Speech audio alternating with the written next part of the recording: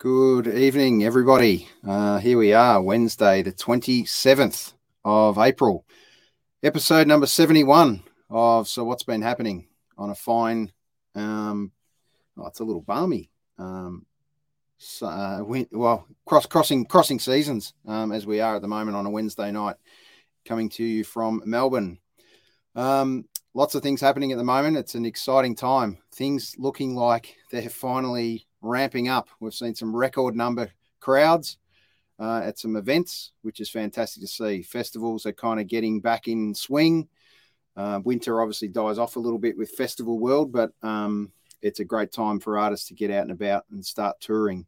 And one of those is obviously Matt Joe Gow, who we'll speak to shortly, who's currently on the road, which is an exciting time. Finally out of his apartment in sunny Melbourne, and finally. Well, we'll find out where he is anyway shortly. So before we do, let's bring up Cuz for a chat. How are you, Cuz? Hey, Ez. How are you, mate? Good, mate.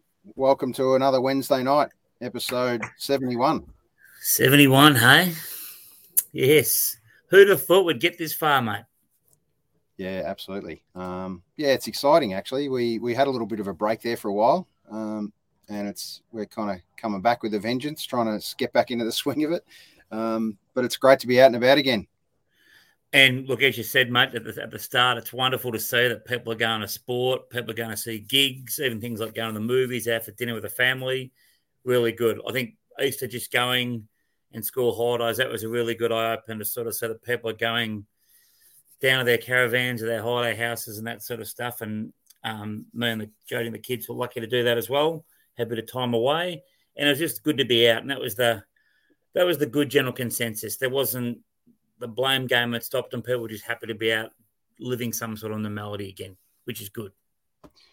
Yeah, I don't know about you, mate, but finally the big word C for COVID is rearing its ugly head again. There used to be a time not so long ago where I don't think anyone knew of anyone that actually had COVID.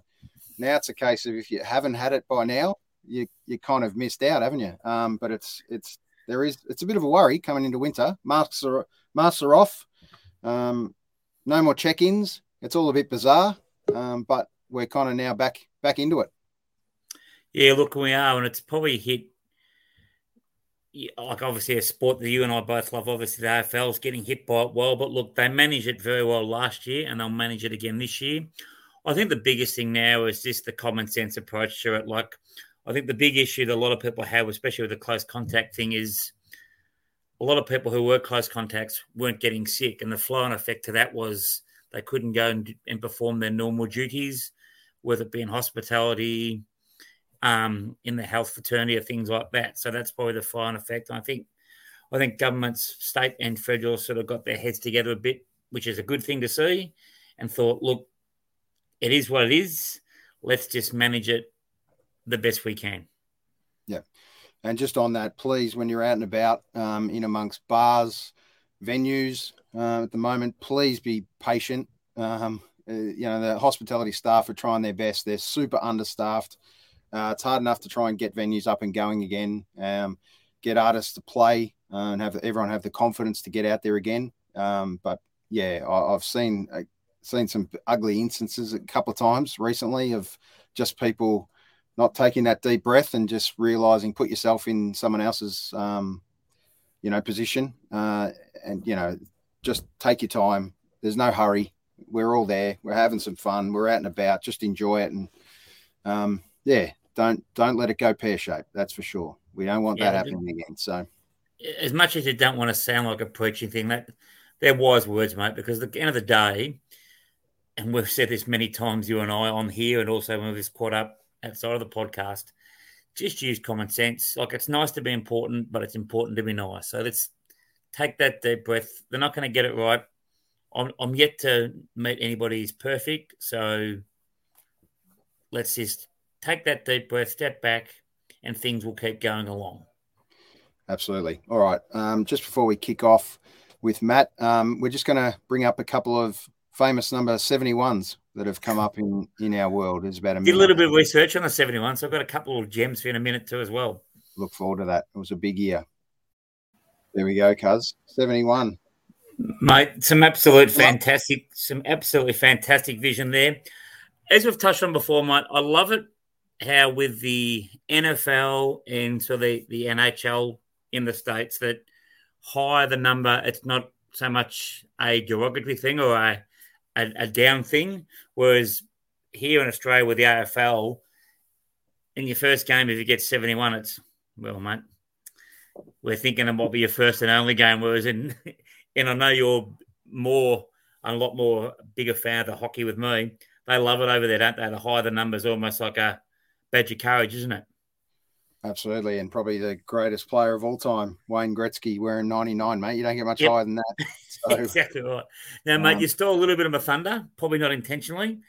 Just obviously, as you know, mate, you've probably brought me back into the love of live music and that. So I did a couple of quick checks, a little bit of homework on 1971, the top 5 songs, 1971.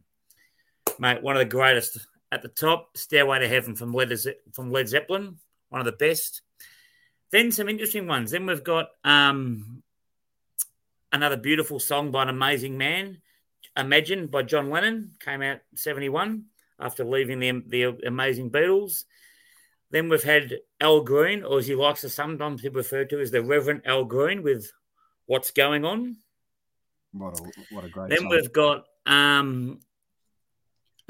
What's Going On? Take that back. That's from the amazing Marvin Gaye, who was unfortunately killed by his own father in the 80s. Then Al Green, number 4, with What's Going On. Then probably one of the most iconic songs of all time by this artist, and you did mention it in the little clip before, Maggie May by Rod Stewart. Absolutely, yeah. Now, that's the top 5. Got to give an honourable mention to one of the most iconic songs ever written. Came in at number 6. I'll give you a clue. It was covered by Madonna in the 90s, and some say she butchered it. Yeah, right. Go with it. Who is it? American Pie came in at number 6. Yeah, right.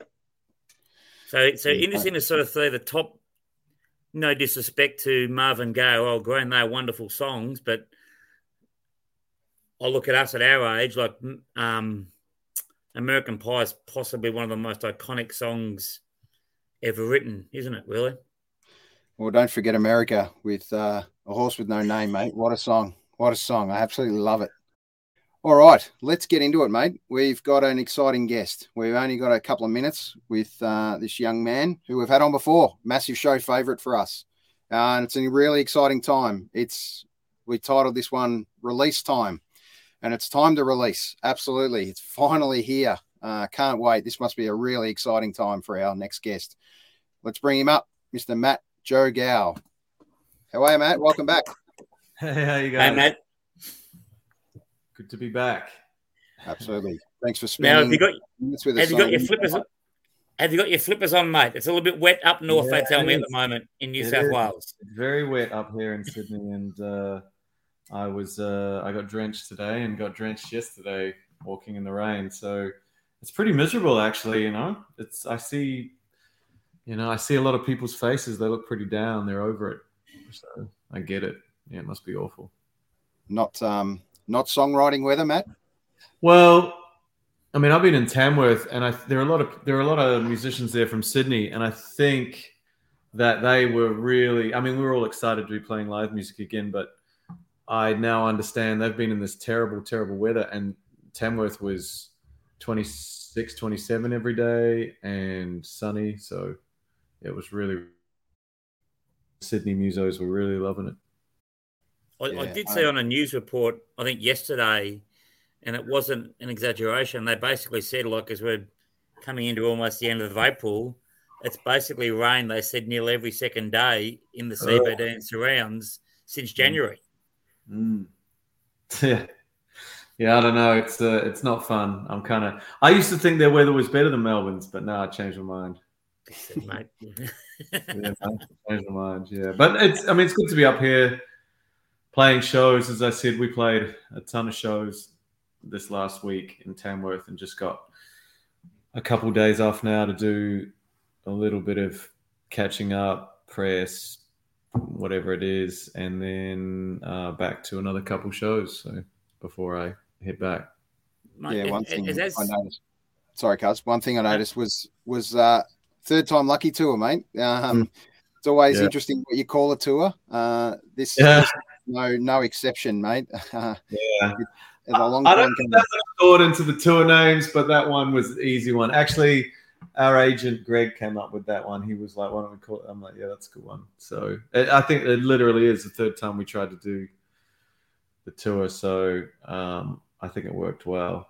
Yeah, just on that, Matt. Obviously, an extensive amount of dates just here through April and then into what's coming up into May as well. But it's it's not easy to pull together a tour like that, and especially it's tough. It's tiring, especially when you've already booked it 3 times. This is the 3rd time, so it was exacerbating and it was exhausting. But we were relentless and eventually got to play most of the dates, not all of them, but most of the dates. And even then, it wasn't easy. Like my flight was delayed to the point where I missed a show, had to turn up the next day. My guitars didn't turn up. My guitarist's guitars didn't turn up. My bass player literally didn't turn up himself. It was tough. It was nothing was given to us this tour, I tell you. So so now it's nice, a bit of downtime. My voice is tired after about 10 shows, and just taking a couple of days and then focus on this single coming out. Playing a bit of music.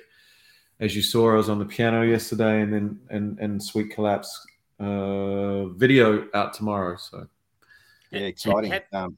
Go for it, Cuz. How good does it feel, Matt? Like obviously, as you said, like this tour you've just done and the dates you've been on, that would be very taxing. But parking that thought for a minute, thinking about what you've been through as a musician, do you sort of feel that, come on, world, throw anything at me? As much as you're enjoying your downtime now, do you sort of feel a bit, I want to say bulletproof, but like your resilience, like as it's told me some of the work and the things you've done, you must feel proud of the achievements even to get to the tour as much as you did. Is that a fair call? Yeah, it's interesting you say that because, and sorry, my connection's not the greatest here. If I drop in and out a little bit, you can always can me. But I think I do notice the resilience in the musicians who have stuck with it. And I noticed that some of us didn't have that, and I won't name names. I don't blame them. Everyone's different, but I did look over at my guitarist and say, geez, we did it. We got through that. That was really hard. That was really hard. It's all been really hard, but this last week was really hard. Yep. Because like I said, my flights were delayed to the point where I stayed in Melbourne when I was meant to be up here for an extra night after being 5 hours at the airport. Qantas, fucking garbage. I tell you, they'd forgotten how to run an airline. So then my bags didn't turn up. And then my guitarist guitars didn't turn up as well. So, and then when our bass player didn't turn up because his car broke down. I don't even want to go into it, but it was dilemma, mate. So yes, like it felt good to have overcome that. I don't tempt fate. There's always more that can be thrown at you, but we did pretty well that time. So we made it through that ordeal. So yeah, I'm proud of the guys. The band played really well. Our new bass player, Jeremy, was amazing. He did an amazing job. And we had some great shows, guested with some great artists, whether Bill Chambers or Lachlan or Hartsville record. So we had some good guest spots and just a really good camaraderie up there. So it was a good time. Yeah, and then since then I've played shows in New South Wales, regional, and 2 more coming. Beautiful. And tomorrow, an exciting time for you, mate. And not the day's finally here to launch this single, Sweet Collapse. Just give us a little. Yeah. Well, the song's out, as you know, the song itself, but you would break the video up these days. It's kind of the way you do it these days. So the video is out tomorrow, and it's an opportunity for people to see visual representation of the song. We put a fair bit of work into videos, actually. Myself, the director Regan, we put a bit of work in, and so hopefully people enjoy it. You know, but it's been a good response to the song. It's been out, I think, 2 weeks, or maybe not quite, and not quite, and yeah, it's done well. It's charting on the AMRAP charts. Had a lot of really good. Probably had some of the best feedback of that song, of any song I've released. So that's good. That's great to hear. Yeah. Is it? How hard is it, Matt, to once you've written the song, looked at releasing the song? Is it very hard to match the song to the video? Like if you make a video for a song, you said you worked pretty hard on this one. Is that for previous songs or even other artists you've seen? Is that? It takes work. Yeah. Videos take work. They're not that easy. Yep. They take work on the concept end. They take work during to get the concept executed correctly, and then you need a director with a good eye, you know, for lighting or shots and frame, and then you need good editing skills. And if you fall down in any one of those sections, your video looks garbage. You know, just one of them. If you light it shit, your video looks rubbish. If you edit it badly, the video looks rubbish. So it's not easy. Yeah, it's not easy. Yep. So I think we did a good job. But they definitely take a bit of work to match it up to the song, as you said. Yeah, that's not that easy. It's surprisingly difficult, actually. Yeah. I saw a little snippet of it just before Matt, we put it up on our Instagram story. So I really look forward to it. It's quite a dynamic kind of couple of angles there and some nice close-ups. Yeah, there's some real. I did a video called "Running Up That Hill" with the same director, and we shot that in black and white. And he shot some really cool shots. It was just me and the camera, and it worked really well. Actually, it was quite a popular video.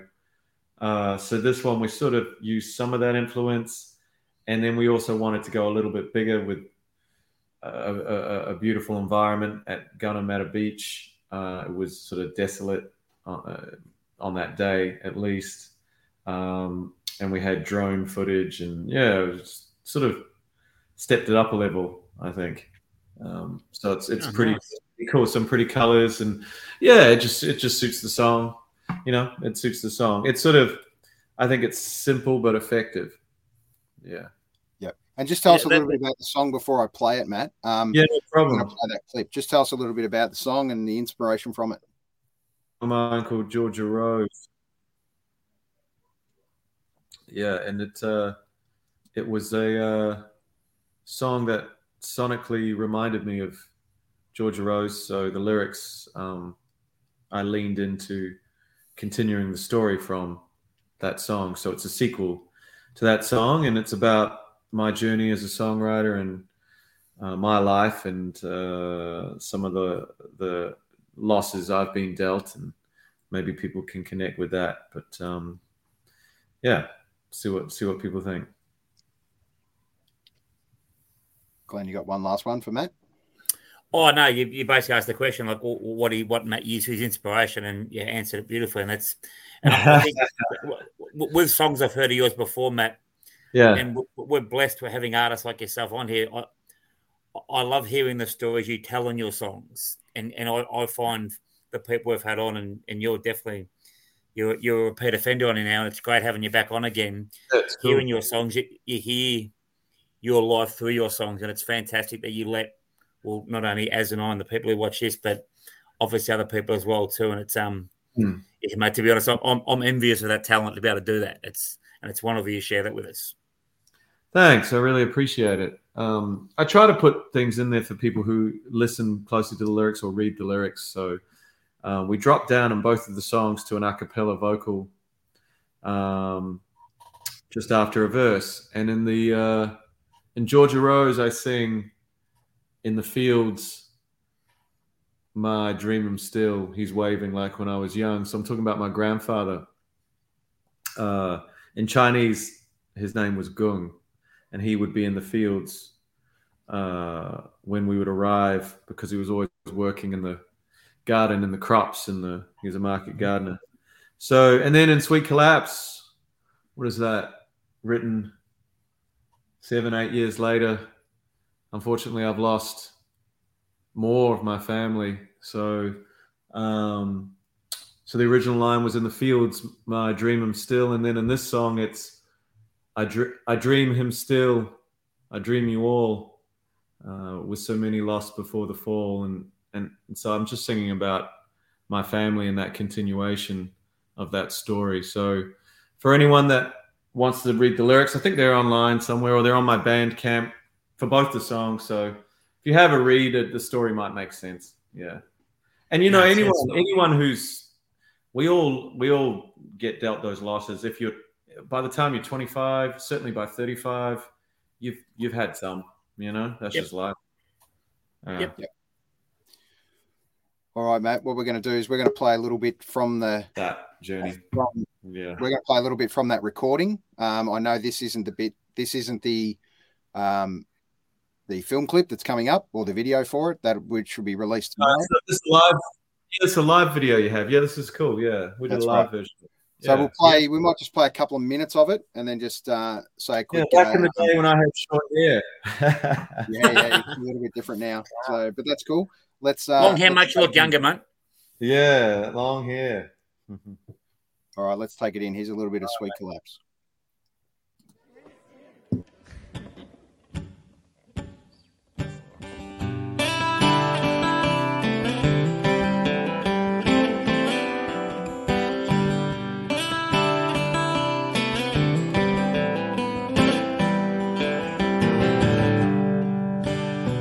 Took the bandage off and let it breathe. With the blindfold gone, you can see. Well, from the port, I kept moving. I said a river to the sea. Sometimes I was in too deep. Well, take a hold of me now. And my sweet collapse.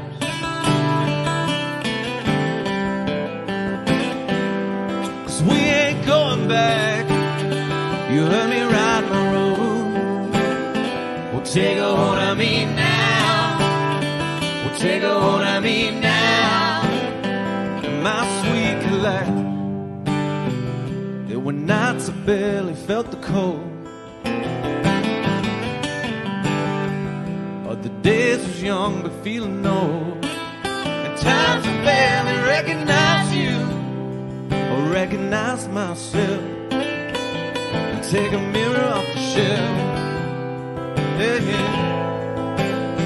and take a hold of me now. And my sweet collapse.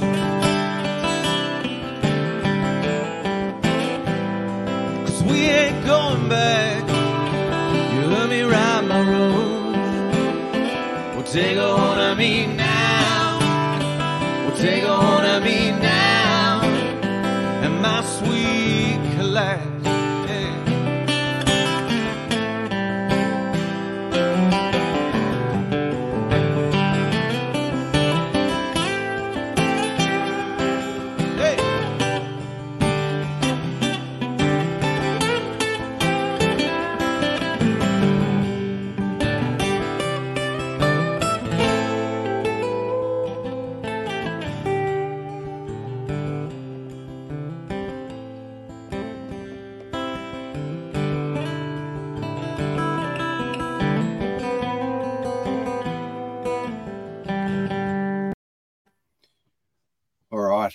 Beautiful, Matt. Absolutely beautiful, mate. I just cut it off. Obviously, I didn't run the whole thing, mate, because I've got to leave something for the people to tune into, mate, and look it up. But Matt Joe Gow music is where you're looking for, music.com, where you can find it. And tomorrow, look out for the release of the clip that goes with it.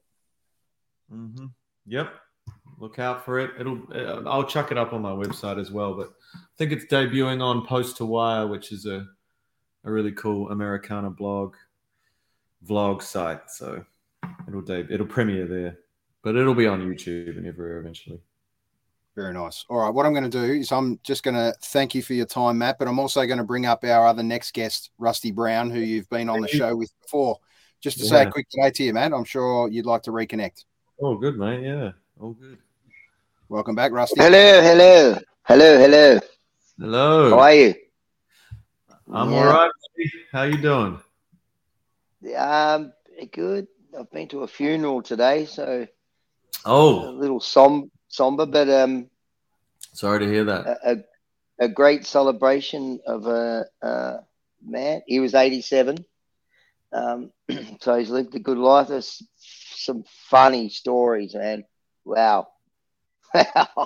This guy was a character, and that's how his life was lived.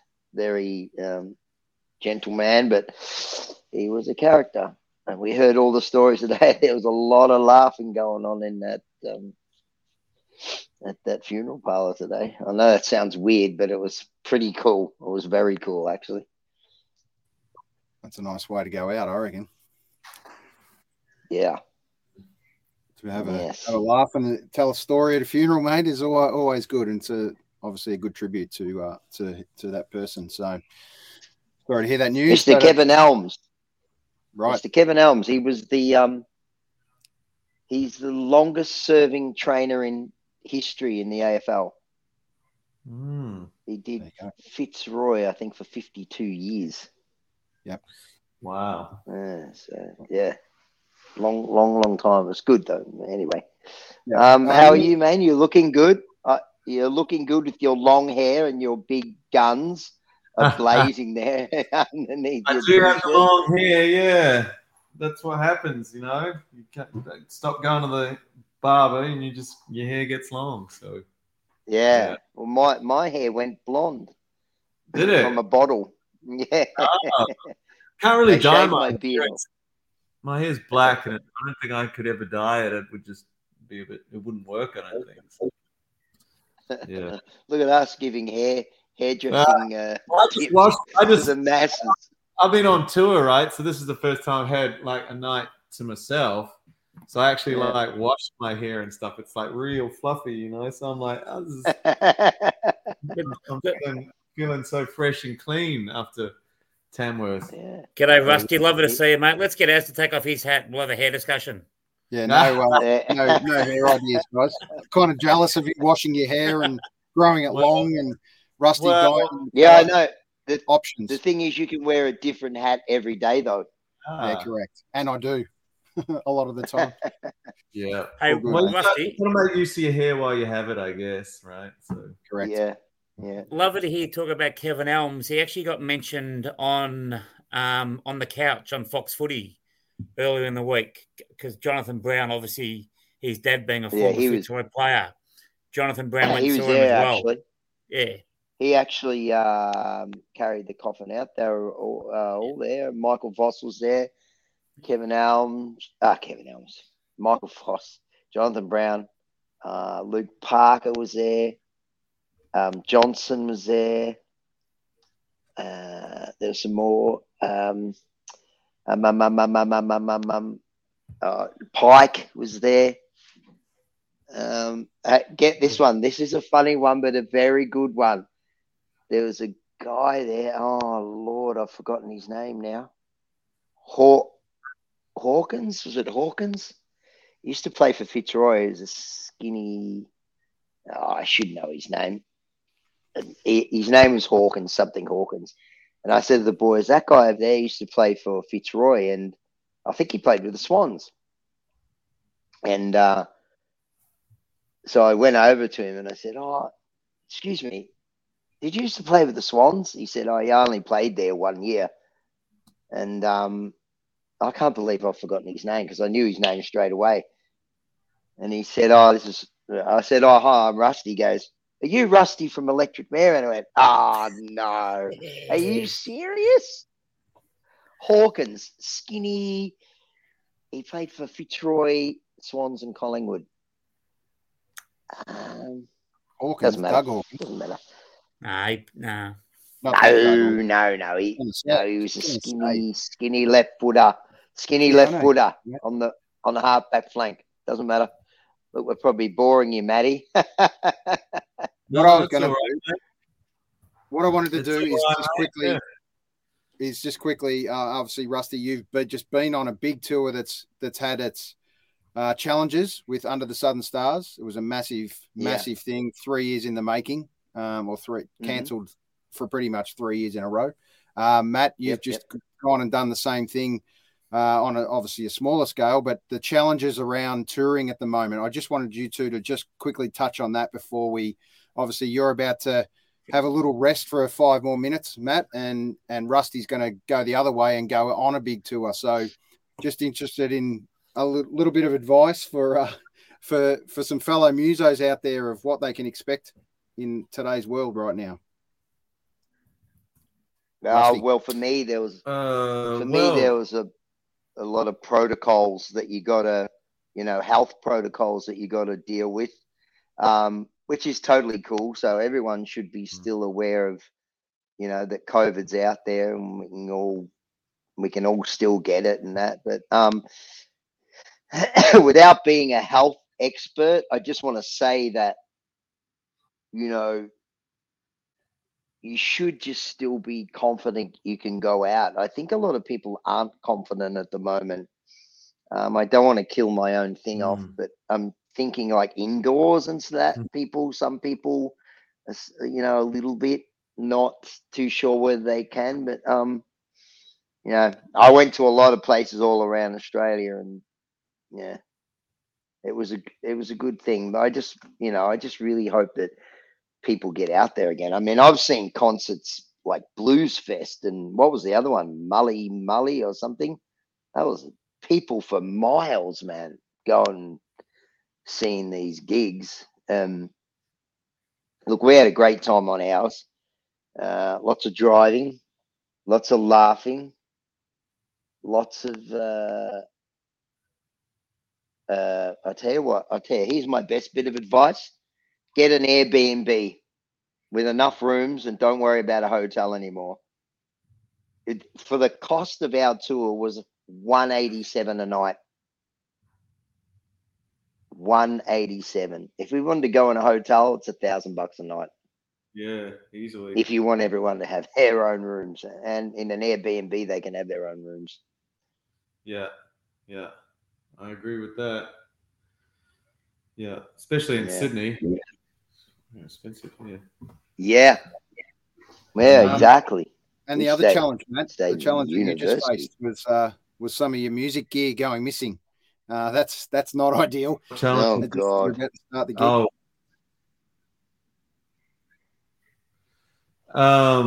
With my gear going missing, is that what you said? Yeah, absolutely. Yeah. Well, some things are almost back to normal. And that's why it almost surprises you when some things are completely not normal. So flying was nowhere near what it used to be. It was absolutely terrible. My gear didn't show up. I was delayed for 4 or 5 hours, delayed for another 2 hours, an hour and a half the next day. My guitarist gear didn't turn up. Heaps of other people didn't get their guitars turn up. They came on the next flight. The baggage handlers didn't know what they were doing, were putting it on the next flight, miscalculating things. So that was an absolute disaster. But, although there will be a lot of people who just refuse to go out, I don't think the numbers are the same. Well, they're not the same as what they used to be. But, this last festival, our shows were packed. They were great. We had a lot of people there, right up at the stage for some of it.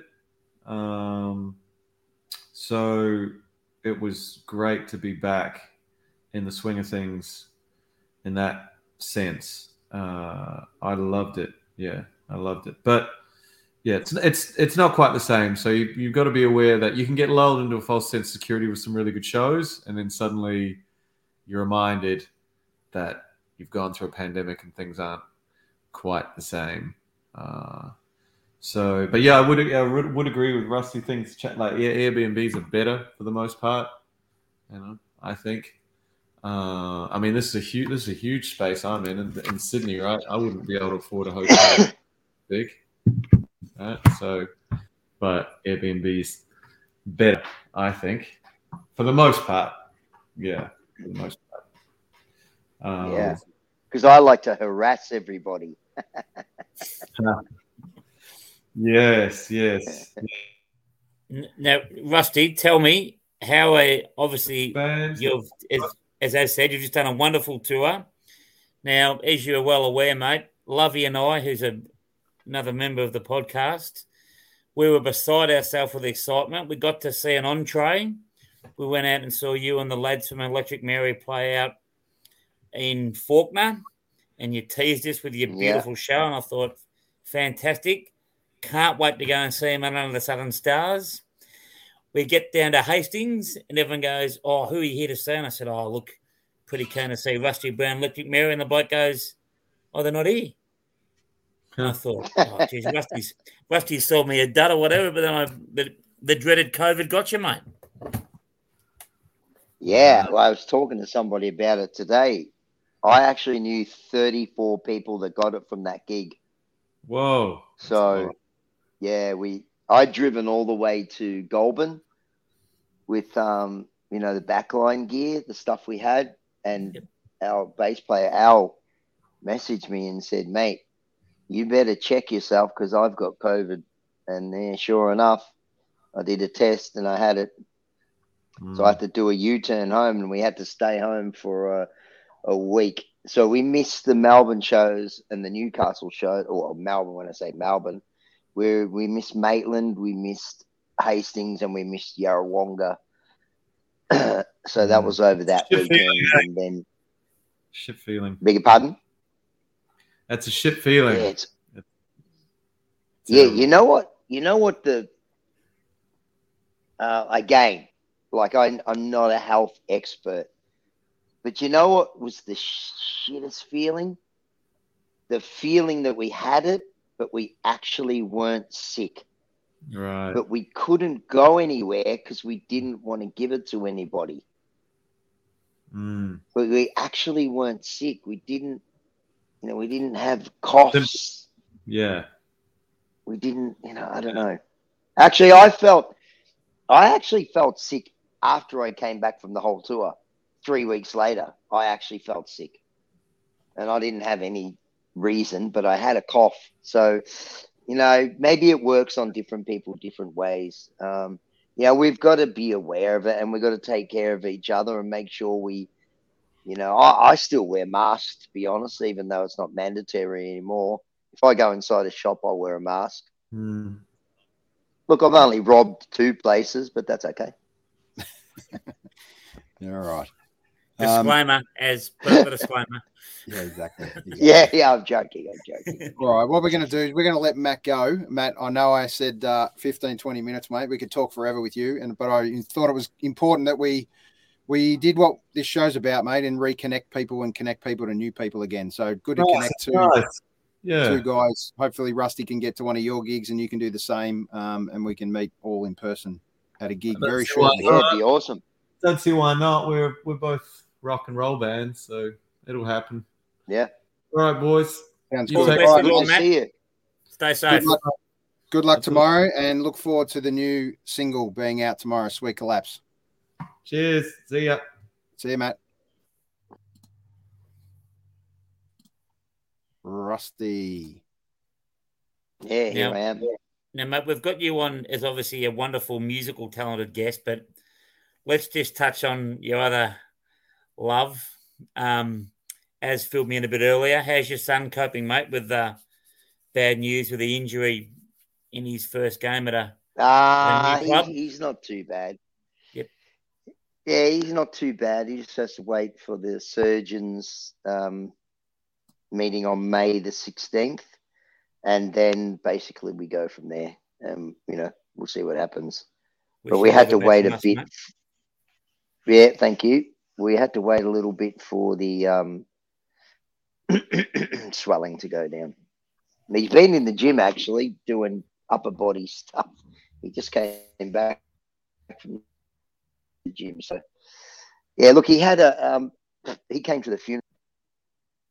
You there? He came to the funeral for me today, and the after the wake was at North Heidelberg. So he was good. A lot of the North Heidelberg people got around him. Of course, they're not happy he left, but he went for the job.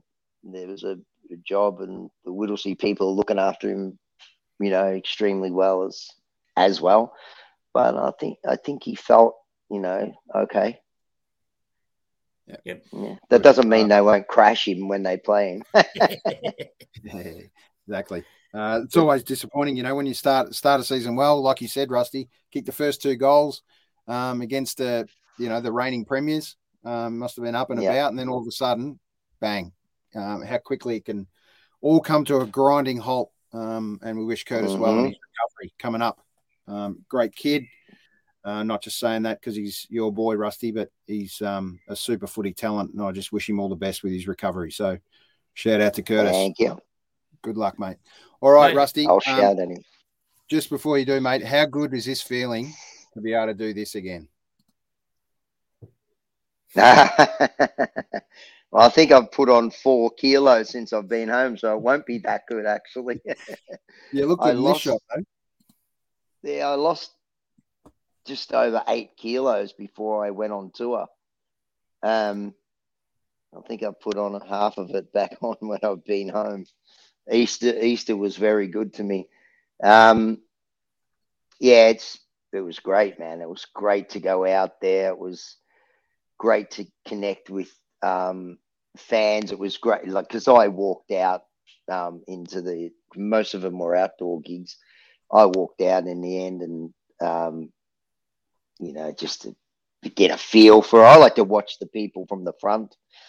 And, quite a few people grabbed me and said, we've never seen you guys before. That was amazing. Thank you so much, blah, blah, blah, when you're playing, whatever, da-da-da. And that part's good because I like connecting with new people, old fans, and then, of course, connecting with bands on the bills as well. Although we kind of weren't allowed to hang around each other. We did a few times, but I think some of the bands took it way more serious than others did, but that was totally their prerogative because, again, it's a health thing. Who knows? Like I said, some people get COVID and don't have anything wrong. I had a mate who got it and went straight to hospital. Do you know what I mean? Because he couldn't breathe. So it's not a thing to be messed with.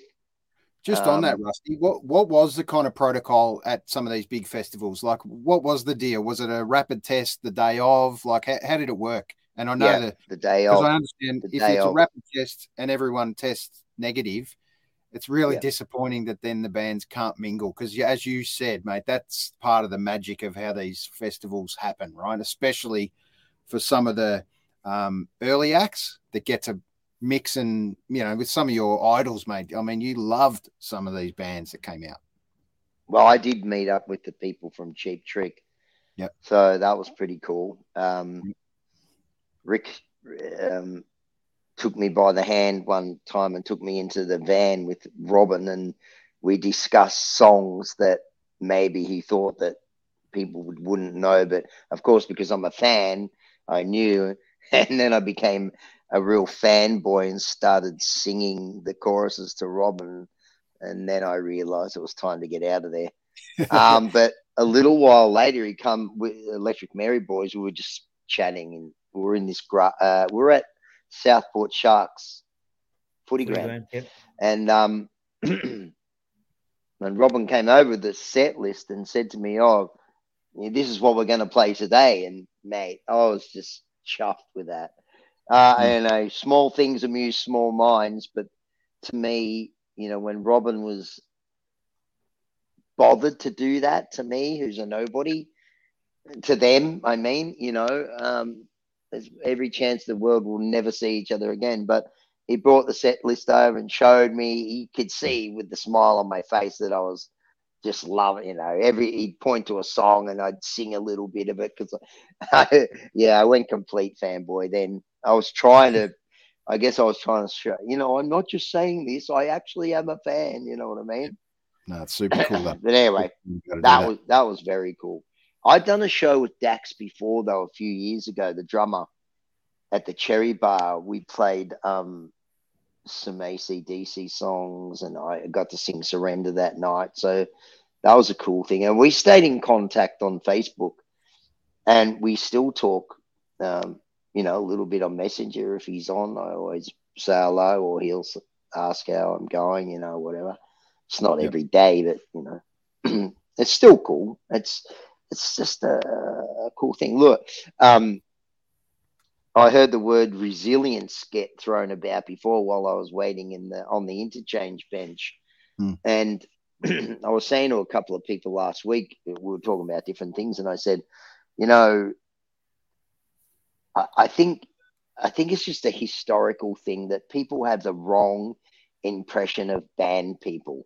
Like, band people are very resilient because lots of things don't go right. And that's why when the things that do go right, it's such a joyous moment. But lots of things go wrong, and we're always on our toes to make sure, we can fix something like that, especially crew members. I mean, I met crew members up there, and I've told them without a word of a lie, like your name's on our door list at every gig you ever want to go to for the rest of Electric Mary's time. Like, they were so good to us. I mean, we're first band on a 6-band bill, and these guys who don't know us are treating us like we're the main act. Yeah, and awesome. Making it so easy for us to just do our thing. Do you know what I mean? Yeah. That's it's not a competition. Yeah. As I was saying before about that, about with what we've all been through in various degrees, it's so nice to be important, but it's important to be nice, isn't it? Like, and it's amazing how rewarding that can be for anybody when someone makes you feel like you're the number one person or whatever it might be at that time, and they often don't realise they're just going about their normal thing, but you appreciate it so much. It's great to hear you say that, Rusty, because I think that's probably one thing that we might have lost a little bit with the pandemic, that we all still like to be made to feel special. And when someone does it, it's pretty special, isn't it? Yeah, it's awesome. It's like what the Melbourne Footy Club have done to Aaron, because he just walks around now going, "Hey, I'm back from Melbourne. How you going?" Yeah. What's it like to have the best side in the AFL, Barracan for them? I mean, I know what it's like, but what do you mate, after 40 odd years, it's finally our time, mate. I'm bottling this. I'm pinching myself every week. Still can't believe people talk so highly of us, as there's us and then there's daylight at the moment. I don't believe that's the truth, to be perfectly honest. There's definitely a couple of teams that are really clipping at our heels. Your Swannies, who one of those. Who are they? Yeah, they could be. But, it's a great feeling. Surely it must be something like Richmond. When Richmond were in their heyday in those last few years, you just knew, even though they weren't playing that well during a game, at any second, the switch would get flicked. Yep. And 3 goals would be on the board just like that. And the whole complexion of the game would change. That's the biggest thing I've noticed with Melbourne, or even this year. And we just completed round 6. To me, they're like a racehorse that's first or second up. They're not even into their third gear yet. And they're not, and it's not an arrogance, but it's an arrogance, if that makes sense. Their belief in their system, in their teammate, that he'll do what he has to do, I'll do what I've got to do, and they take care of themselves. Yeah. Yeah. I mean, let's get back to music now. That's enough of Melbourne. No, who do you back for? Hey, you're Essendon, aren't you? Yeah. Yeah, oh, yeah, we're going wonderfully, mate. Thanks for asking. Yeah. We are going to talk footy just a little bit in a second, mate. But let's just I'll tell you quickly... your problem, then you can say yes or no. Yeah, okay. Go on, Ash. That's Essendon. No, give it to me. Give it to me. I've had a couple of suggestions during the week, but please give me another one. I know exactly what your problem is. Tell me. Yeah. Your recruiters, mate, they think they're rock stars. Oh, Essendon have done so well again during the draft period. We didn't back down to anyone. We didn't do this. Yeah, you didn't pick up anyone that's any good either. Tell me them. Oh, I'm happy with Darcy Parish. Okay. One. Unfortunately, Harrison Jones got injured at the start of this year. Nick Cox is like a lot of high draft picks. He's having second-year blues. Yeah. Tell that to the Swannies kids who are in about their 23rd game, and they're our best players. Who have got an academy. Here we go. Here we go. Right out there. You've got what's Herd's sons in? They're in the Essendon Academy, mate. So you've got one too. Don't worry about it. We've got anyway, one. Go on to the music. Let's get back to the music. I don't want to fluster you. You won't. I'm not flustered. But I'm lucky enough. His name's Dodoria, isn't it? That's his name. He's your problem. Yeah, mate. He's been there too long and he's got no one. Don't get me started. Yeah, sure. There you go. I can tell you, I found someone who could be a saviour, cuz. Oh, this would be good. A previous bomber, you just got to get him back. This boy. Oh, yeah. He's kicked 16 on the weekend. What an unbelievable effort. He looks a little bit different than he used to. But I can tell you what, you go back through what he's done. Keep it on. 16 goals he kicked on the weekend for Giri Gurry, I think the team's called. 155 points. He kicked 100 points by himself, right?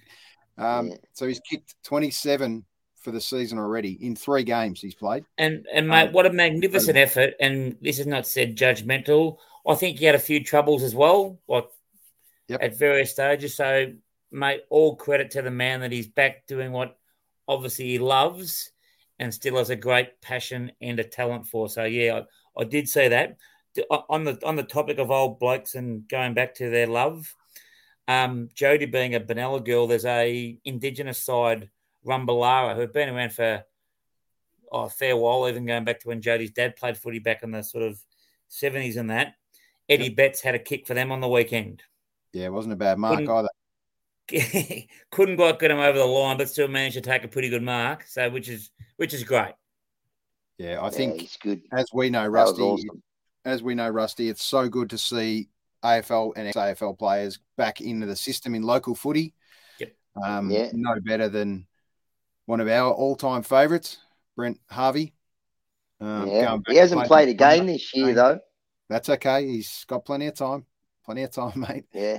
But as we know, Rusty, we talked about how important it is to bank wins early in a season. That was always my concern as Melbourne coming into the new year, premiership hangover, that whole story. To bank a couple of wins and still not playing well, I reckon we've played each game. I reckon we've played about 20 minutes of footy, which is exciting to get over the line of every one of those. So who knows what's going to happen next, but you got to take them while you can, don't you? It's going to be, it's an exciting year. There's no doubt about it. Yeah. And speaking of exciting, Rusty, you're about to embark hopefully your camera comes good in 2 seconds. As he leaves us momentarily. Beautifully. Exit stage left. Hopefully he comes back in a second. He is the triple threat, though, because he comes on as a music guest. Mate, your timing's impeccable. We're just about to talk up your magnificent tour coming up, and you exited stage left. There you go. That's all right. Yeah, we start on Friday. Start on Friday in Hobart. There you go. Never been to Hobart. Republic Bar in Hobart, April the 29th, with Shotgun Mistress and Jackson the Wayward. It's going to be great. Really looking forward to that. Yeah, you're spreading the love, Electric Mary love, mate, as you've always done. Fantastic to get back to some of these places. Any of these bring back great memories? Obviously, the Espy is an exciting one for me, mate. Thanks for scheduling that perfectly on my birthday. So I'm going to make sure. Oh, nice. So the 27th of May, we'll make sure we pack out the Espy one more time, mate. But yeah, any of those other than the Espy, obviously being a Melbourne boy, anything else there that's one of your favourite venues? Or obviously you mentioned Hobart that you haven't been to before, but anything else in that list? The Bridge Hotel in Sydney, which is Saturday, May 21st. We actually were on tour with Glenn Hughes, was in Deep Purple, and on this particular day, it was a Saturday, I think, he didn't play. So we decided to take a gig by ourselves, and so we were his support band. So his manager said, "Oh, Glenn wants to come to the gig," and I'm like, "Really?" It's like it's his day off, man. You know, why does he? He could just put his head through the curtain every night and watch us if he wants to. He's like, no, he wants to come, and he did. He came to the gig, and we hung around a little bit, you know, and. Yeah, I don't know. He just wanted to be there. And I think it was the next day. Oh, we would have played the next day. And maybe a couple of days later on the plane, we got to chatting a bit more. Like his was a cool story. For those of you who don't know Glenn Hughes, he was in Deep Purple Mark III, which had Burn, Stormbringer, Come Taste the Band was Deep Purple Mark IV. But he was one of my heroes when I was, probably 14 or something like that, 14, 15. I just loved David Coverdale from Whitesnake and Glenn Hughes. They were my two favorite singers and probably still are to this day. I don't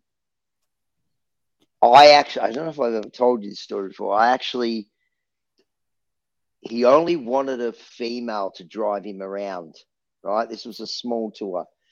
And the lady who was doing it couldn't do it on a certain day. And I said, I'll do it. And I think she asks, and he said it was okay. So I drove him around. Hadn't met him yet. This was early in the tour. And I took him to rehearsal, just said hello. I left. And later in that day, I took the guitarist to the ABC, and Glenn Hughes went to the ABC as well to do an interview. And he was in his managers from Australia, or was at the time. And he was in his Porsche. And he said, can you look after the car in case any parking police come? I said, yeah, no worries. And he walked off, and I saw him come back in the mirror, and he sort of, I wound down the window, and he said, are you Rusty from Electric Mary? And I said, yeah. He said, does Glenn know? I said, no, I didn't say anything. So when Glenn Hughes come back out, he said, oh, you didn't say anything. And I just said, well, I'm that big a fan. I probably would have talked your head off. So I just was in the moment, and I loved it. And he said, oh, that's very cool. Do you want to go out for dinner? I said, yep. So we went out for dinner, and I asked him everything I wanted to ask him. And, we talked about Richie Blackmore, and him and David Coverdale were texting each other at the time. It was quite surreal. I know that we're all mates and we're all humans, but for them two, my two heroes, to be texting while I'm having dinner with him was just mental. It was just mental, Yeah, absolutely. Great guy, though. Great guy. It's amazing, though, Rusty, as you said, though, how real those people are. And the only sort of person that I can think of in terms of that stardom was I met Bono outside his hotel when I came out here on a tour. And I spoke to him, and I felt like I was talking to a mate, the way he spoke to me. I actually gave one of my friends had written a book of poetry, and I gave it to him, and he said, what a kind gesture. What an amazing gesture to give me that. And I said, oh, it's come from a friend, and he came over as well, and he spoke to us. Now, I don't care what he's done before or after, but for that 5 or 10 minutes, he looked me in the eye. He held my hand the whole time he shook my hand. And I thought, as you said about Terrell, I thought, what's going on here? It's unreal, man. It was amazing. It was amazing. And I've said it to people. Yeah. And then luckily later on in life, I went to Ireland for a holiday, and I walked into just a bar in Temple Bar in Dublin, and there was this band playing in the corner. And me being the, I suppose, at times ignorant Aussie that I was, I went, oh, how good are that band? They're obviously a U2 tribute band. And the barman looked at me with absolute disdain and said, you're fucking kidding. It is U2. I went, oh, of course it is. Was it? Yeah, funny. Yeah. Was it U2? It was, yeah. And they were in a band. They were in a band who were in the size of, maybe the top bar at the Cherry Bar, smaller than that. Wow. And I turned around and waved. And that was after I'd met him.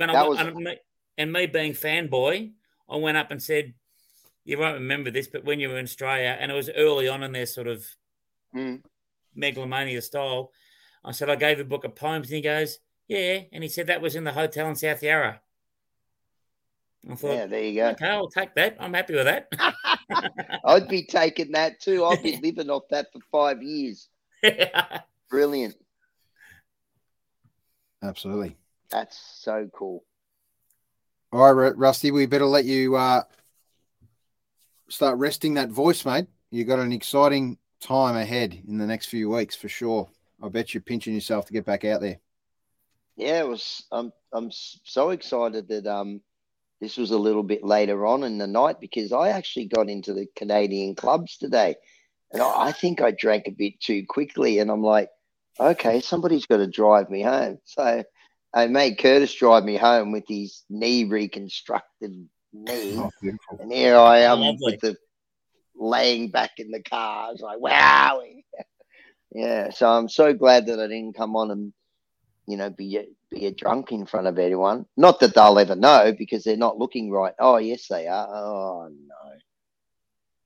Giving away all my secrets. Mate, we love all your work, mate. That's why we get you to come on. A little bit of Vaseline on the lens, Rusty. You always look good, mate. It does look a bit like that too.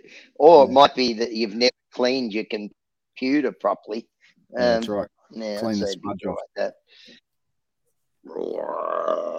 All right, you lads. All right, mate. We will speak soon, Rusty. Have a great fun, mate. Thank you very much for having me. Yeah. Happy birthday. So you'll be, 33 that day or 34? Absolutely. You're counting back, mate. Give us your famous number 33, just as you pinned a number. There's a random one for you. Who you got? Yeah. For who? Which side? Yeah, pick any side. The 33? most iconic 33 that you know of. Any era. Wow. That's a good one. Well, I remember Greg Lambert for the Swans in the 70s. I don't even know where. Did Terry Thripp wear 33? He might have. 33 for the 33. He was definitely in the 30s, I'm pretty sure, Terry Thripp. Yeah. I don't even know where's 33 now for the Swans. 33? No, I don't have one. Greg Lambert. I don't think we've got one. Demons at the moment. 70s. But there's two famous Demons. Going back. Hasselman? No. Greg Sugar Healy. Greg Sugar Healy was one. Yeah. And the Wiz. The Wiz. Was Wiz 33? I thought the Wiz was 31. No. Yeah, you didn't Ron Barassi was 31. It was 31, I know that. Yep. There you go. What about 27, just on that date? Because it's going to be a key date in May. 27. Max Cruz. Who have you got, Cuz? Max Cruz wore 27. I don't even know. Oh, 27 for me. Simon Madden, one of the greatest one of the greatest players of all time. Who's the big ruckman? Jason Ball wore 27 for the Swannies in the premiership year. Yeah. Was Jason Ball? Yeah. Yep, Jason Ball. Yeah. The Demons got 27. Oh, Jay. Oh, hey, hang on a second. Justin McInerney, who I coached as a junior for a few years, wears number 27 for the Swans right now. Went How on earth could I forget that? Went to school with my son. Did he? He's a Marcelin boy. Yep.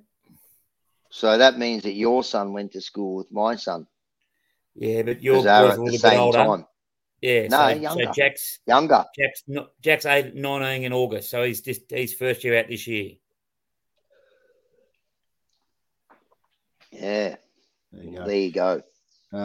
Sean 27. White. Sean White. For J-Man. the, Sean White. Yeah. Good Another one player. gone too Good soon.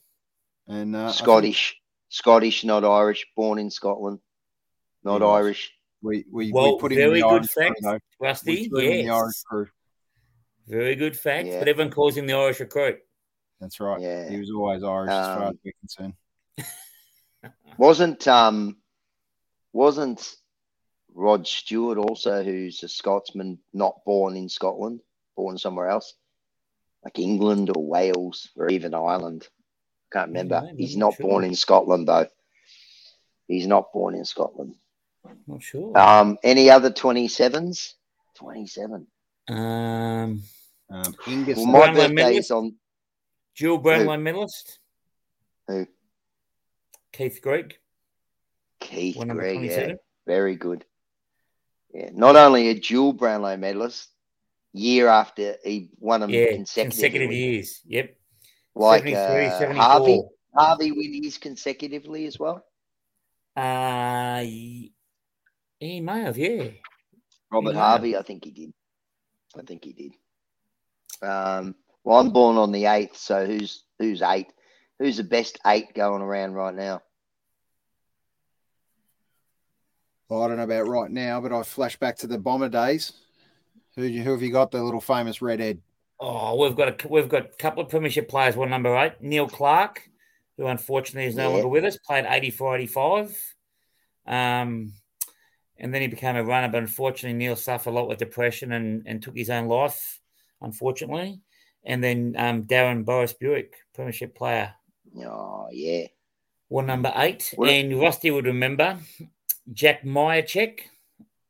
He wore number 8 for the Bombers, played about 10 games. Father of Brody. Yeah. Hey, I've got one for you. He's a bloke I met the other week. Where is he? Oh, Lordy. There he is. Number 8? No, you can't see it, can you? Hang on, how do I make you see it? No. Oh, can you see it there? There you go. Oh yeah, the big sheets.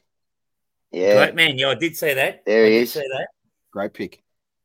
Kevin Sheedy. He was very intelligent. He said he's 74, I think, or 75. He spoke extremely well. And someone said to him, where's the next team going to come from? And he said, well, and you can tell he thinks outside the square straight away. He does, yeah. Yep. I hope I'm not getting him into trouble when I say this. He said, I reckon the next team comes from Newcastle. And everyone looked at me. He said, well, Tasmania's only got 500,000 people and Newcastle's got 500,000 people. And Isaac Heaney comes from Newcastle, and tell me the last player from Tasmania that played that was good. He said, I would be going down that path, looking through those areas, surrounding areas of Newcastle, where there's a lot of people and there's a big growth there. So I'm not saying he's right, but it was an interesting thing that he suggested, you know what I mean? I mean, Isaac Heaney might be a one-off. Maybe no one ever comes out of Newcastle again. But, you know, because he's been successful and because he's good, maybe there are others that come out of Newcastle. Yeah. Well, we might get a team out of Dim Bowler. What do you reckon? Oh, yeah. It's been a good stomping ground for the Bombers, I tell you.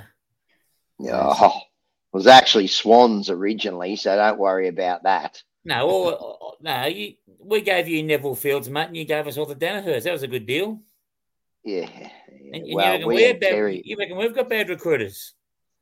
We had Terry first, and all he used to do was fall over. I spoke to Ian Stewart one day. Remember Ian Stewart? And he said, Coach Sydney. Yeah. Or the Swans. South Melbourne. Yeah. South Melbourne, Carlton, and is that it? Did you coach anybody else? No, played at Saints and played at Richmond. One of only two players, I think. I might be wrong, to win a Brownlow medal at two different clubs. Yeah, but he coached Carlton too, and he coached the Swans, South Melbourne. But he said to me, I met him one day, he used to own a hotel in Brighton, and he said, a lot of people blame me for the Neville Fields Danaher, but it wasn't. It was Des Tuddenham. He was the coach of the Swans at the time. And he was an old Essendon before that. Mm-hmm. And that's why he got Neville Fields, because he knew that Neville Fields was a good player. And he was. But now I think Neville Fields went back to Essendon. He went back to Essendon. After a couple of years.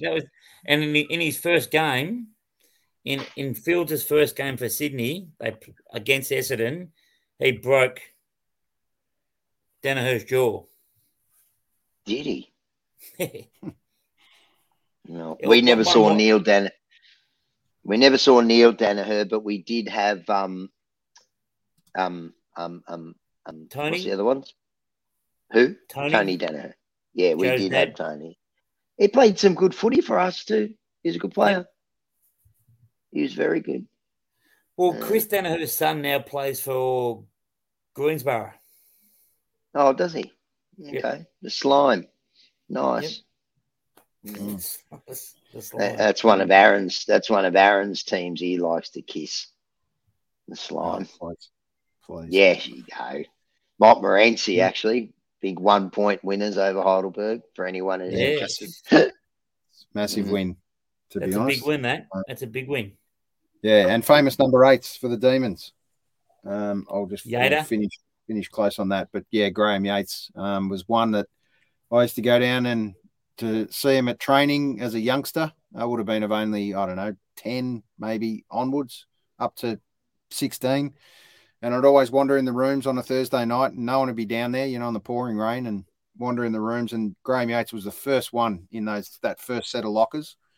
And at that time we had, some good players in there. Well, I've always thought they were good players, amongst that mix. But he was one player that always said, "G'day, mate, how are you?" and brought me over, and always made sure I had a chat to some of the other blokes, there's a couple in that first 10 players that really got themselves into that ego of being a number 1 to 10 and didn't come across as always, as heroes. Sometimes are that, they're not all there. They're not all what you dream of when you finally get to meet one of them. But Graham Yates was definitely one of those, and still to this day is an absolute champ. A bloke who you might not remember has been a bit younger, but I'm pretty sure Rusty would remember, who played at, when there was only 12 clubs, he played a quarter of them, talking about possibilities of teams coming into the comp in the next couple of years. This guy is a former Taswegian. Brent Quasrow wore number 8 at Melbourne, I'm pretty sure. Yep. Played at Melbourne, North, Carlton. Yep. Anyone else? I think that's it. We didn't have one last stint somewhere else. My two favourite Melbourne players are Ray Biffin and Hassaman. No. Well, Hassaman's an Eltham gentleman. Is he? Is he still alive? My eldest son, he's still alive. My eldest son. What nationality is he? Because Hassaman is not a. Oh, I'm not sure. I couldn't tell you. But I don't think Hass is like his real name. Like if you Google him or whatever, it's something Hassaman. I think he just got that. Hassaman. Yeah. I don't have a favourite Essendon player. You've never had one that was any good. But I have my favourite Melbourne player now. Come on the side that's won 2 flags. Yeah. Hang on a second. In the 30s, we were one of the best sides going, mate. Didn't win flags, though. There's no doubt like Carlton in the 80s, you would have cheated. No problem at all with that. No problem at all. I have to listen to a few things Kevin Sheedy talks about. But my favourite player now is and one that I'm proud of in my own mind is because I used to sit on the couch and say to anyone who's listened, I like this Fitch. This guy, he looks weird to me, but he's with that stupid hairdo, but he's good. And when I look at him now, he's just got confidence written all over him. Like when he goes for the ball, I reckon 9 times out of 10 he gets it. Yep. His brother goes all right too. His brother's, I think, a little bit older. He plays for Warrandyte in the Eastern Footy League. Right. Last year, I think he kicked a lazy 20, his brother. So there's a bit of skill in the family. Yeah. Let's weigh that up though. AFL and Warrandyte. Okay, hang on a second. But as you know, Rusty, you've watched a lot of local I'm joking. Footy. No, I know, but there's a lot of blokes there's a bloke playing for North Heidelberg. He's still playing and playing pretty well, who, for whatever reason, didn't quite get the right opportunities at the highest level, like in Shane Harvey. He's still one of the best local footballers I've ever seen play. Yeah, he's playing on the wing at the moment, running around on the wing. And still getting the footy, I bet. He's 47 plus. No, he's not. He's got to be 40, though, at least. Have to be, yeah. Yeah, absolutely. He would be. There's definitely some famous younger brothers or older brothers in some instances. The Uze brothers were 2. And his brother could play, that's for sure. The Mullanes. He was very good, yes. Yes. Sean, we know how tough Darren Mullane was. I played footy against Sean Mullane. Wouldn't made a tougher player, but a fair player. Like, whack you, but be the first to pick you up. Let's go and have a beer afterwards, sort of thing. Yep. All right, boys. Thank Lordy, that doesn't happen anymore. Although I did see this a couple of weeks ago. Sorry, folks, if you're not interested in local footy. North Heidelberg was playing Bundoora. I don't know who the Bundoora guy was. He was in the ruck. He was a big dude with tattoos and he just looked like an old school bloke. Anyway, as they were running towards the boundary, and North's got the mesh fence now, the black new mesh fence type thing. As they were going towards the boundary, and this is how my mind remembers it, he bumped the North guy over the line and he was going into the fence. But in this same movement, he put his arm around the North guy and stopped him from going into the fence. It was like how good is that? If that was 1974, your face is going through the fence. Yeah. But that guy, Right. it was a mad movement. That's how my brain remembers it in slow motion. He hit him, knew possibly it was the wrong thing at the time, but got his arm around him and sort of dragged him into his own body and none of them got hurt, but it was unreal, man. I was like, wow, that's cool. That's cool. Good. That's very good. Yeah. I don't know his name, but whoever you are, that's very cool. There you go. Anyway. We'll have to hunt him down. Let's just finish off with a couple of tips. Let's find our teams. All right, the Demons play the Hawks. The COVID game. Now the COVID game. 3 players out, coaches out. It's a little bit scary. This COVID Demons. We're into it. What interim coach this year hasn't won a game yet? Not one. No. Yeah, we'll take Adam Uze to take the reins. So who's your 3 players that are out? Luke Jackson. Can play. Absolutely. Massive loss. Keziah Pickett. Bit of fire up forward. Play. We'll take that. And the third one, I can't remember off the top of my head. I should know it because I just read it before. Get back Lever and Viney, though. The third one's Tom Sparrow, who's been playing absolutely lights out recently. So that's going to be interesting. And let's hope. Let's hope for any team and not just my team that there's only 3 at a time. Like West Coast just got decimated not long ago. We don't want that. in our game, do we? Well, they have 16 people out in one game. Oh, it was crazy. They played the waffle. I think they lost 8. And then the next day, the next lot tested, and they lost another 8. So they lost, as you said, 16 Right. in 2 days. Okay. But they had injuries as well. Keep in mind, it's only Wednesday. We play Saturday afternoon. Anything can happen between now and then. I'd be spreading them all over Melbourne as far as I'm concerned. No more training. Cotton wool them. The good part is strength to strength at the moment, and we're having a great period, is Casey are on top undefeated as well, which is their feeder team. Obviously, there's a list of players, at least half a dozen, that could easily be playing ones right now. So it's an exciting time. But the last number 8 I'll finish on is a player that we just recruited this year and super handy, let me tell you. Just played his first game, but sadly he'll probably go out with concussion protocol, is Luke Dunstan in the number 8 this year. So great to see the number 8 back. But a pretty handy get. Yeah, good get. Over 100 games of the Saints, and hard at it. Yeah, so we all in agree that we think the Demons are going to get there. All right. Bombers, Bulldogs. The Bulldogs bounce back. What have the Bombers really got? This is a critical one for both teams, really. What's your thoughts, Rusty? Well, I've got a big statement here. I don't think Footscray will make the 8, but I think they'll beat Essendon. So Footscray won't make the 8. There you go. You heard it big first scoop. Here on Rusty Football. Only because they annoy me.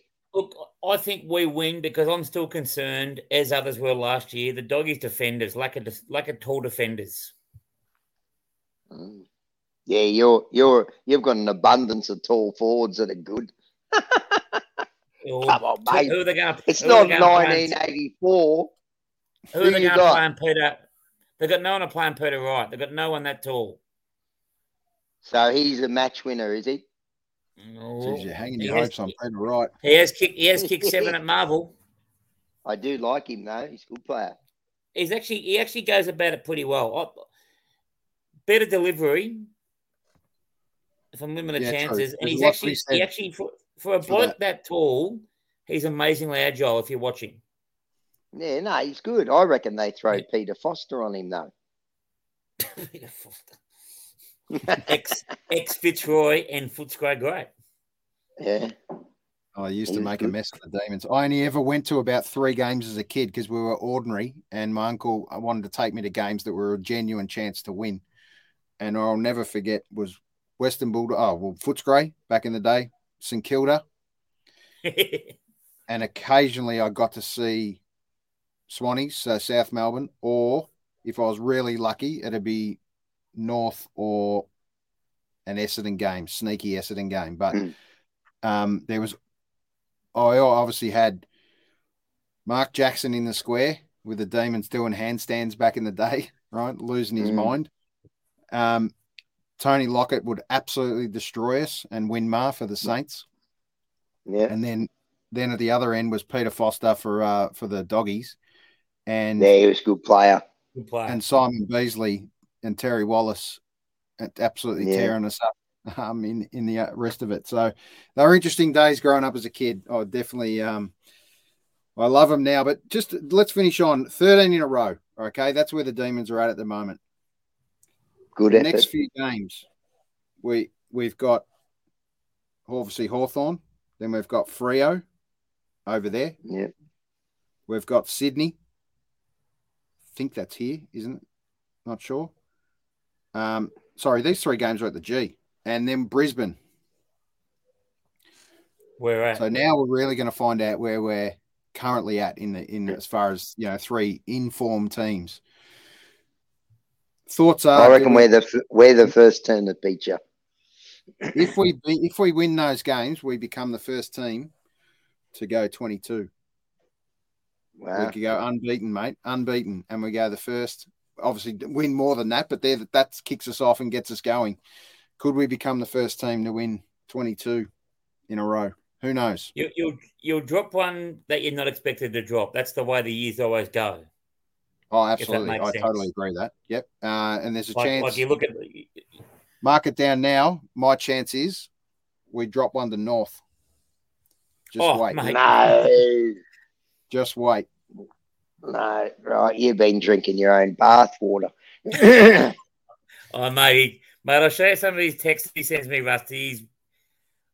He's got every right he's to be not. cock-a-hoop, but he's very cock-a-hoop about the Demons, I'll tell you. Yeah, no, it's fine. I've seen him crying in his soup when he used to buy me breakfast down at Miss Marie's in Rosanna. That's right. Yeah. It's been a long time, so I'm just enjoying this little time, and hopefully we get to see a couple more of these. Let's see. You haven't bought me breakfast for a while, just quietly. Oh, you've been on tour and True. in lockdown, but look forward to the next catch up, Rusty. Absolutely. Before my who's birthday, the next team? Who's the next team? Yeah, let's finish off. We must have one more there. Swannies. Finish Sunday off at 4:40. Swannies versus the Lions. This game. Yeah, I reckon we can beat them. We've got a couple of blokes out though. They're a good side. We go all right against Brisbane. Always have. So I don't know how that works because a game might have been 15 years ago, but for some reason we always go all right against Brizzy. They're a good side though. I reckon we could beat them at the SCG. Yep. We can smother good at the SCG. We smother teams. Because it's a postage stamp. That's a great ground to watch footy from, though. Have you ever been? Yep. The Gabba's good ground to watch footy from too, as well. Actually. Yeah. Nice high stands. You're on top of it. Yeah, it's great. Yep. Let's finish on Swannies. Buddy Franklin must have been a pretty special moment. Who would have thought, mate? 10 years he's been there, and he's going to see that 10 years out and probably go again. Go for one more. Rusty, where do you extend him? 1,000 goals. What an absolute... No, we signed him for 9 years. Yeah, so he's going to go one more, isn't he? Oh, I hope he does. Yeah, we played a gig. We did an Under the Southern Stars tour. We're in Queensland, and we just got back to just see the end of that thing, and it was amazing. Yeah, it was amazing. Like that game, like the next week, I think we played Footscray, and I said to my mate, "We'll lose this because the last quarter went for 2 hours." 2 blokes got lost walking around the ground. Like, wasn't that funny? What were you doing? Yeah. What about those gooses having the picnic? What about those people having the picnic on the ground and Rampy having a bite of their pie?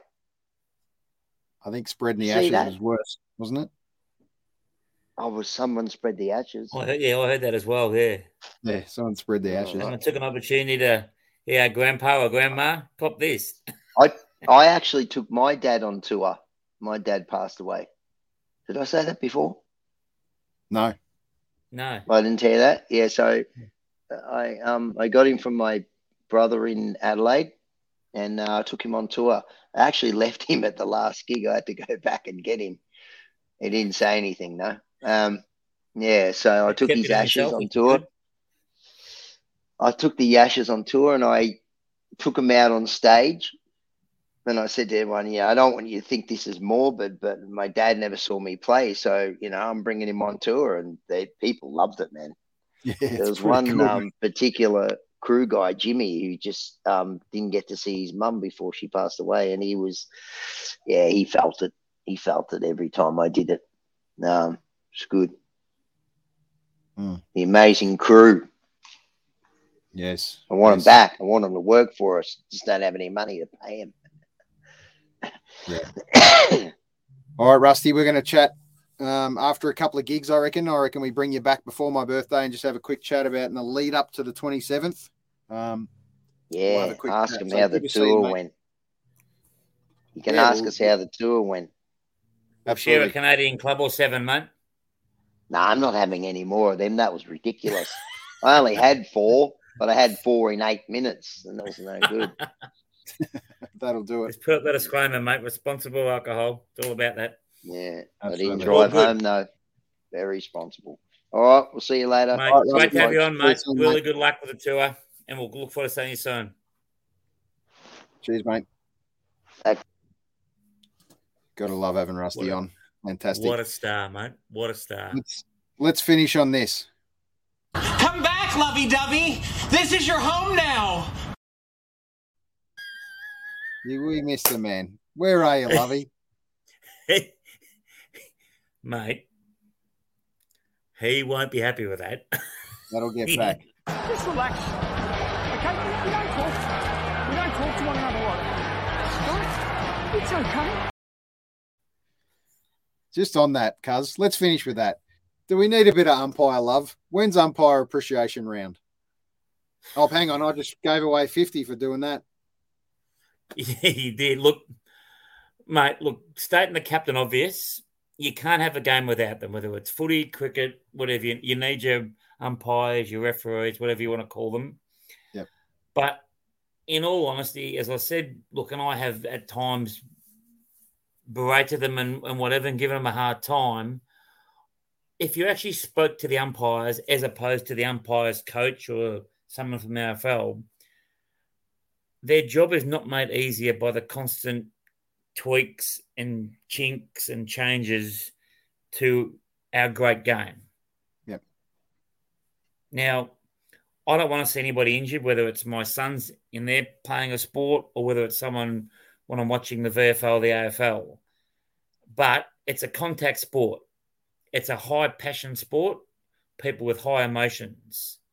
As long as you are maintaining some level of decorum, if you make a mistake and frustrate it or go to the umpire, mate, what's going on? If the umpire can't handle that, he shouldn't be or she shouldn't be an umpire. Now, I understand why they're doing it. There's a little bit more to it, cuz. I think there's a little bit more to it. And I heard Razor Ray interview today, and he spoke a little bit about it.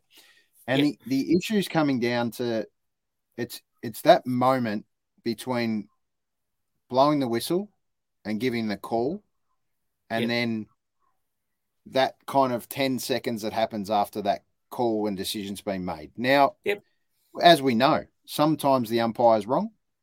They don't admit it and turn it over, but they need to let that dust settle, and then the question effectively, like Luke Hodge and all that used to do it quite well. Yeah. Sometimes talking to the umpire, discussing, mate, what's going on? What's the deal with that? The moment that's getting a little bit out of control is that, and it's very hard to do at a heat of the moment battle when a decision gets made. Sometimes, decisions are iffy, what's right or wrong, but that's the bit they're trying to just get a hold of again. And I think other sports do it a lot better. Both rugby codes, I think, are one that I think handle it a bit better. That's all. So we've just got it's just not a good look for the game, as we know. So let's see how it progresses. I think we just got to let the dust settle on it. We know what it's like all the way down to local sport. Mate, as you know, mate, I'm involved at local footy at both senior and junior level.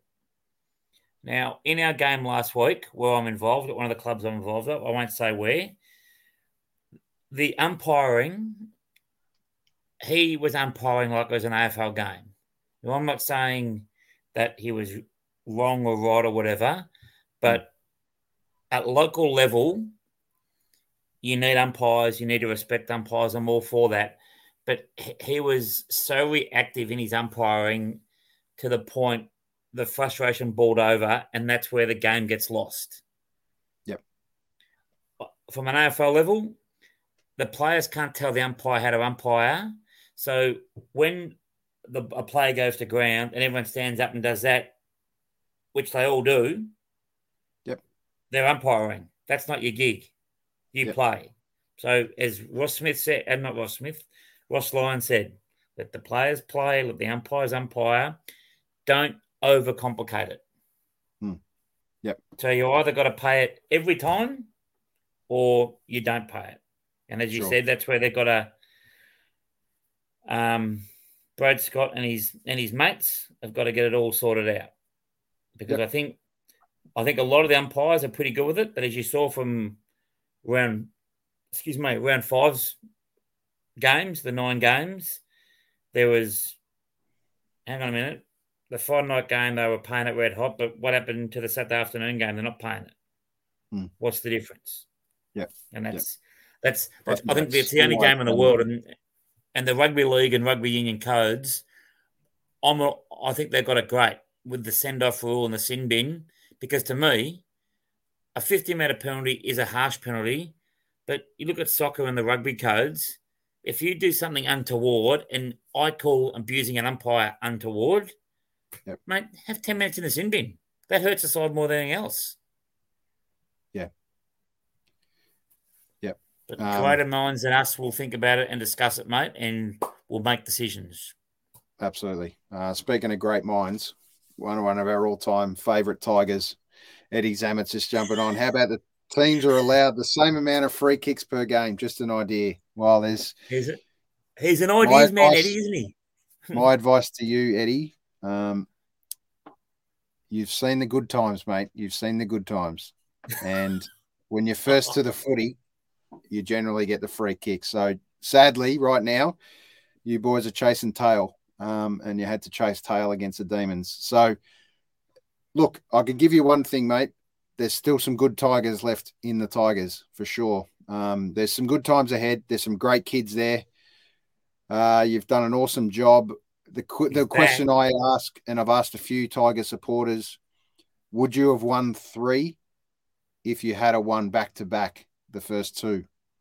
And it's an interesting question that I look forward to asking Eddie on the show and in person next time, because the fact they didn't win it in 18 got them so much hungrier for 19 and 20. So it's just a thought, but it'd be interesting to hear from an astute football lover like Eddie and his lovely Tigers. Maybe you're going to do a T-shirt, Eddie, and who gets the T-shirt this year? That'll be the next question. So great to hear from you, mate. What we are going to do is we're going to open the show with it, but we got waylaid, so let's close the show with it. Here we go. A new segment. Let's have a little test run, Cuz. Here we go. Cuz's Classic. There you go.